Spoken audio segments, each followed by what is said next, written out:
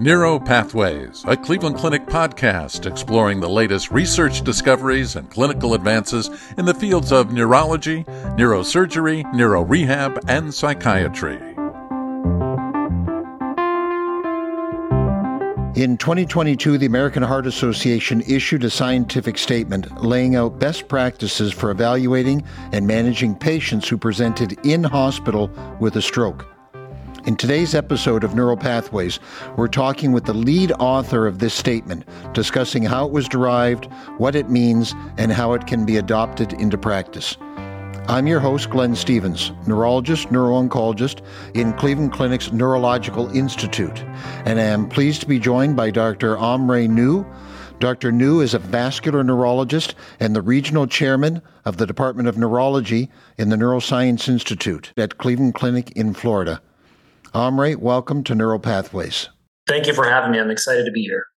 So, Amre, you're fairly new to the Cleveland Clinic. Tell me a bit about yourself and your role in Florida. Yeah, so I'm a vascular neurologist, as you mentioned earlier. Over the past decade, I've held different positions in Connecticut, both at the University of Connecticut as a core faculty, associate professor of neurology, a residency site director, and the fellowship director for vascular neurology at the University of Connecticut, and at Hartford Healthcare as a system and regional medical director for stroke and cerebrovascular disease.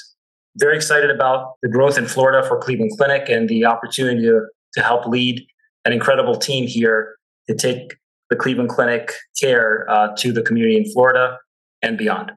Great. Well, welcome. So let's dive into today's topic. Transport us back in time and talk to us about the genesis for the best practices for evaluating and managing patients who present in hospital with a stroke. And to be clear, we're not talking about patients who show up in the ED with a stroke, but we're talking about patients that are in the hospital and are suspected of having a stroke. Well, that's right. And as you know, as a practicing neurologist and many other caregivers, even who are in the medical field, when patients are already hospitalized and have a catastrophic event or a change in their medical status and their clinical status, that triggers an alarm. So analogous to someone with a rapid response or, sudden alteration of consciousness. And when you experience that process on the medical side as a provider, as a clinician, it's very chaotic and disorganized. Depending on where you are, of course, there's different levels of resources, expertise, and processes in place. But if you contrast that with ER level of stroke care and those pathways, those have been so refined over the years because of the clinical trials and because of the checklist methodology and mentality for us to process quickly and make decisions about treatment. Even though they're the same pathology, they're very, very different processes, very different outcomes, very different patient population, even though it's the same exact type of pathology, which has always intrigued myself and I'm sure many others who practice in neurology. So I'm sure your first steps when you looked into this was doing a literature review and determining what the current state of affairs were. What did you find when you looked into this, trying to evaluate in-hospital stroke? That's a great question. So, when I continued to grow some interest here, we did some preliminary QI work, with our teams to look at this and found that there's a paucity in the literature. In fact, there's very little in the literature outside of some case series and some quality improvement initiatives that address this patient population. So that kind of fueled the desire to work with the American Heart and Stroke Association and propose what are some next steps from the AHA to move forward with identifying some of these best practices. And that led to the proposal to work with the AHA and lead the scientific committee with the team that we had there to put forth the best practices. So I know that I was recently on the hospital service and, yes, saw a number of patients that were suspected of having a stroke. And I'm not sure what they do in Florida, but I believe here they call the two-clot. And, that initiates a very rapid response on the neurologic service. Right. But what does the data show? Or do you have any data looking at the percentage of patients that are thought to have had an inpatient stroke? How many of them actually have a stroke versus the blood sugar's low, they're encephalopathic, some other process? So when you look at the literature, it varies. And what is consistent across a lot of the case series that publish this is the rule of thirds. A third of the time, there is some pathology. Some case series are up to the 40s and 50s%, and the majority are mimics.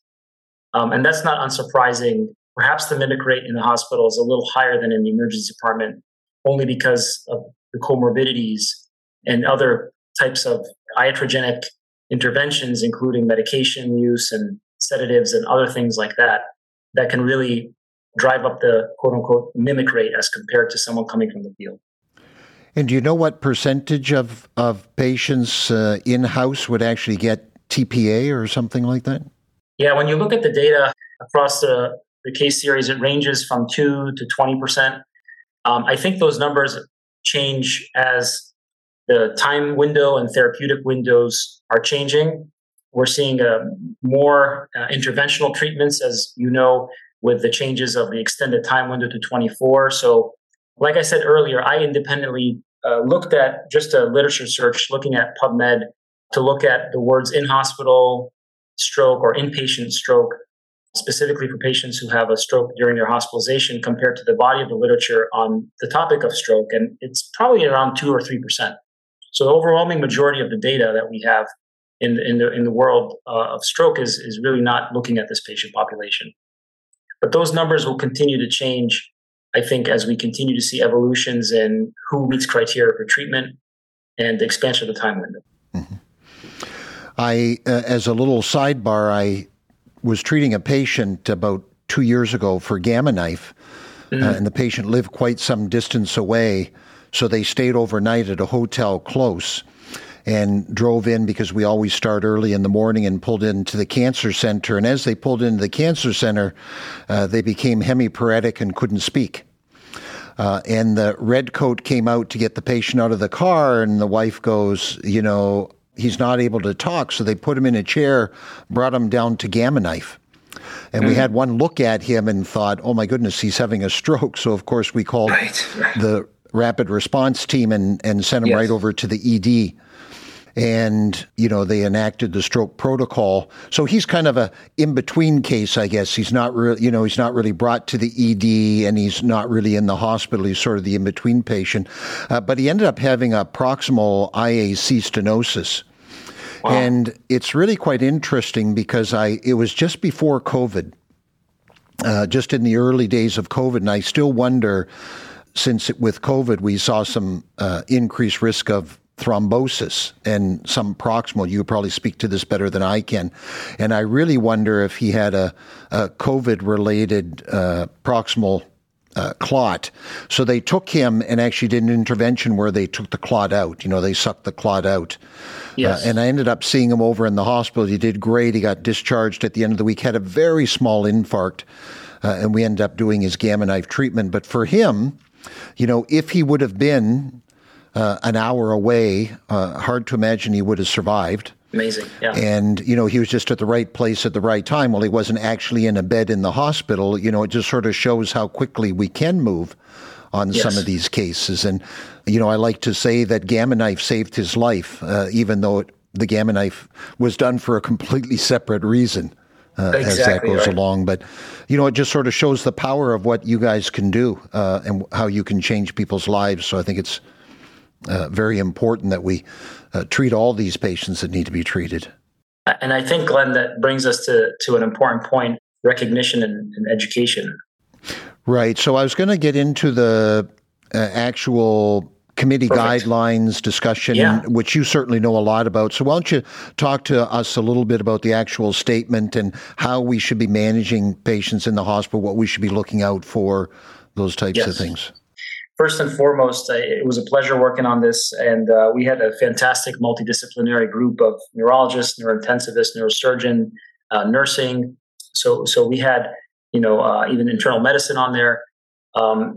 So we really did quite a diligent effort to try to see what is in the literature. And, this is by no means a guideline. It's a scientific statement. So it really just outlines evidence-based best practices. And I think the core elements that are captured here are 5 important points. the Sentinel effort around education and recognition of symptoms is the beginning of everything.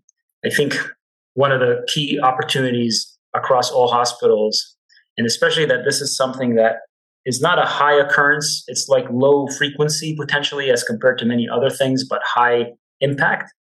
I would argue that it's moving out of that low frequency, high impact box and moving into the more frequency, especially now with the complexity of patients we're seeing, expansion of services that are provided in the hospital, the workforce that is available. So we're seeing more and more alerts coming up. But the first and foremost is around education. So the first summary recommendation was recognition of symptoms and identifying your high-risk patient population. There are some key populations we found that tend to be high-risk populations. And if you look at folks who get some form of vascular procedure, endovascular or open, either cerebrovascular, cardiovascular, or vascular in general, that represents about almost half of the majority of the population at risk. If you add in the critically ill folks, ICU-based folks, I think you would hit almost about 2/3. So when you focus your education and your resources, the high-risk population is going to matter. The second part of the education is adopting a standard tool to identify this. And, we haven't found, at least as of yet, any superior methods in hospitals. I mean, I think all hospitals have different protocols, but nothing published as a head-to-head to see what's a better screening tool for the nursing staff or some of our colleagues to identify these things. But even a Cincinnati, or a BFAST or NIH or a modified NIH is reasonable. But identifying a standard process to identify if someone's having changes and then having some standard cadence and defining the right audience to educate. So the education doesn't end there. Also, the activation process. What are the protocols for activating? What is the availability? Who are the key individuals who can do that? And what are the steps that we have? So education, I think, is one of the most important areas where we can really make a change and start kind of controlling the narrative on identifying better and recognizing. The second part is around rapid response teams. If you look at programs like the Cleveland Clinic and other academic medical centers, there's a different set of resources that are available to us. And you shared, there's a 2-clot protocol and you're on service. There's probably residents and others. But when you look at 6,000 or so hospitals across the country, maybe 28%, less than a third, are certified stroke programs. That the majority of our hospitals are community-based. So there may not be 24/7 neurology or that type of expertise. So really, as part of the rapid response team, we have to know that it's going to be coming down to what kind of resources are available and then identifying where the gaps are per hospital and per system. I think that's going to be important.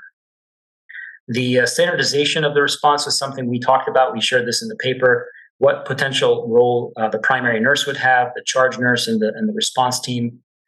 I think one of the take-home points that comes up again and again, and I had the opportunity to present this at the last stroke conference back in February, is the primary team. You mentioned the mimic rate, and that's indeed high. I think we spend a lot of time trying to figure out why the patient's there, what's the medical history, when they were admitted, what's the story, what meds they're on. There's a lot to decipher as you walk into a situation where someone is having a neurologic change. And the presence of the primary team at the bedside can help accelerate that process. And I think as part of the education, one of the recommendations would be if there's a high-risk population and there's a high level of awareness involving the primary team, of course, as soon as they're available, to be that aid in facilitating that information is going to be critical. The third part we talked about was standardizing evaluation. I think the fourth part, or the fourth key element, is addressing the barriers to treatment. And we identified in the paper, there's a table summary about some of the common barriers that we've seen come up that include lack of expertise, for example, and how to mitigate that. We talked about some of the opportunities around education, perhaps case simulation, uncertainty about what test to order. So adopting a checklist approach, similar to what you call the 2-clot or brain attack or stroke code approach that in the ED, adopting a same response in the hospital setting. And then what do you do with patients with non-focal neurologic symptoms? I mean, this is a harder one. And I think it's going to depend on the resources available, the expertise available to be able to, either adopt a liberal approach or evaluate more targeted education for the high-risk patient populations. And that we cannot, paint that all with one brush. I think depending on the hospital setting, the resources, and patient population, that should be tailored. And then lastly, you can't change what you can't measure. So we really put forth some, foundational work that I hope that the stroke community continues to build some literature on is the quality and oversight. So looking at these individual events, especially the ones that are treatment cases or the ones that were strokes, and identifying where the barriers are in terms of delays, what process improvements can happen to accelerate the things that, so we have similar stories like the one that you shared earlier about your patient. And I think a lot of the hang-up time is parallel processing not happening in the hospital setting. I think there's a lot of time being wasted. This is just from personal experience, potentially trying to decipher if this is a stroke or a mimic, and finding out the history and reviewing the things, and then making a decision if you're going to proceed with imaging, while we can parallel process and call the transport folks and get that information while we're evaluating a patient with that same level of certainty and acuity. I think that's a synopsis of the 5 key elements and the takeaways from the paper. I hope that this continues to grow as an area of interest for some of our neurologists and non-neurologists as well. Excellent. So as a follow-up to that, unless I'm mistaken, I think that on a yearly basis, I do a My Learning module on identifying stroke. I'm not sure if the nursing staff is doing that as well, but certainly on the physician level, we do that on a yearly basis. So that's encouraging. Great. You mentioned that I think you said 2/3 of the hospitals don't have specific capabilities of in-house neurology for this. What about telemedicine for these groups? Are hospitals contracting out for telemedicine to try and help? Yeah, so I think the 2/3 is coming from the stroke certification. That's the data when you look at the percentage of hospitals in the United States that have a stroke certification, by, for example, the Joint Commission or something. That may not mean, if they have neurology expertise or not, but I will answer the tele part, and I think we mentioned that in the paper, and that's a great point you pick up. Adopting teleneurology opportunities to evaluate patients in the hospital and then establishing transfer protocols is going to be key. I mean, we just learned of the SELECT-2 trial results that looked at identifying patients who are candidates for thrombectomy, and we found that patients with large cores and what we would have thought wouldn't be treatment candidates benefit from treatment. So another example where we're going to continue to see a more liberal approach on who we can take for treatment. So I think teleneurology is going to play a big part in improving this area of stroke on the hospital side. And then hospitals identifying that, folks like this who are hospitalized may perhaps need a higher level of care. And around the country, are you seeing adoption of these statements that you mentioned? Yeah, it's hard to say. I think, this came out last year. COVID was sort of at the peaked and then was kind of at the tail end. So the first time that the stroke conference was announced, it was sort of a virtual conference. This year was the in-person. So we had the opportunity to present this in person, and we found a very large audience, a lot of insightful questions, and starting to see some traction. Just like with everything, there's going to be, adoption curve of the early adopters and then the late adopters and so forth. I think what the paper is trying to point out is that there should be some best practices on this type of thing, just raising some awareness, just understanding that, the process compared to the ER and the hospitals are different, and just empowering clinicians and physicians from all specialties to have some sort of guidance for some best practices as a foundation. I think over the next few years, and I hope months and years, as we see more and more treatment options, that we'll start to see more and more in-hospital stroke papers come out and best practices and studies that look at this type. Next phases, where do we go from here, other than adopting to more centers? That's something I think about. I think that as time goes on, we'll see what tools are available for us to identify stroke. Radiographic tools, clinical tools, and other sort of monitoring tools for us to identify this. We know from the data consistently that morbidity and mortality is higher. We know the reported incidence is somewhere between 25 to 75,000 cases a year in the hospital. That might be an underrepresentation. What I hope to see in the future is a little bit of innovation around creating opportunities to monitor folks who are high risk, looking at best practices from the nursing colleagues, from our hospital colleagues outside of neurology as well, who have interest in this. I think the rapid response type model, being it cardiac, being it respiratory, being it neuro, something that is a strong quality driver for hospitals across the country.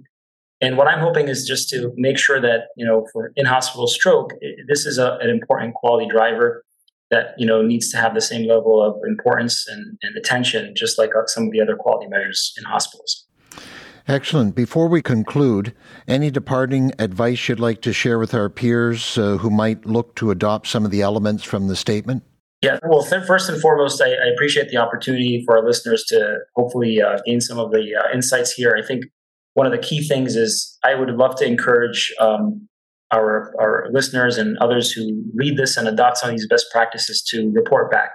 I think we learn more when we see best practices being adopted and shared and tested. And then, in nursing conferences, in the stroke conferences, in the literature, in the QI journals, really share best practices. If someone's out there doing this and doing this well, it would be great to share that for the larger community, the larger medical community. So my, parting words of advice or wisdom would be for those who are in this space and have this interest to, try to give back by sharing those best practices so we can build upon this body of literature and improve the outcomes for everybody we serve.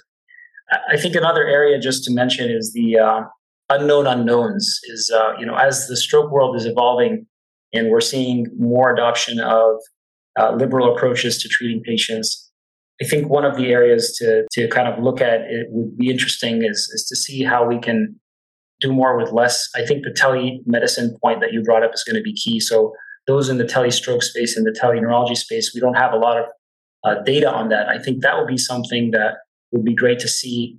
How frequently is this happening across the country? And what is the role of teleneurology going to be moving forward outside of just the acute phase in the ER, but in the hospital setting? Well, Amre, I appreciate your joining me today, and I look forward to seeing how we all better serve these patients in the future. And hopefully this important initiative will be adopted across the country and will continue to save lives and decrease morbidity. Thank you for joining us today. Thank you, Glenn. Appreciate the opportunity. This concludes this episode of Neuro Pathways. You can find additional podcast episodes on our website, clevelandclinic.org/neuropodcast, or subscribe to the podcast on iTunes, Google Play, Spotify, or wherever you get your podcasts. And don't forget, you can access real-time updates from experts in Cleveland Clinic's Neurological Institute on our Consult QD website. That's consultqd.clevelandclinic.org/neuro, or follow us on Twitter @CLEClinicMD, all one word. And thank you for listening.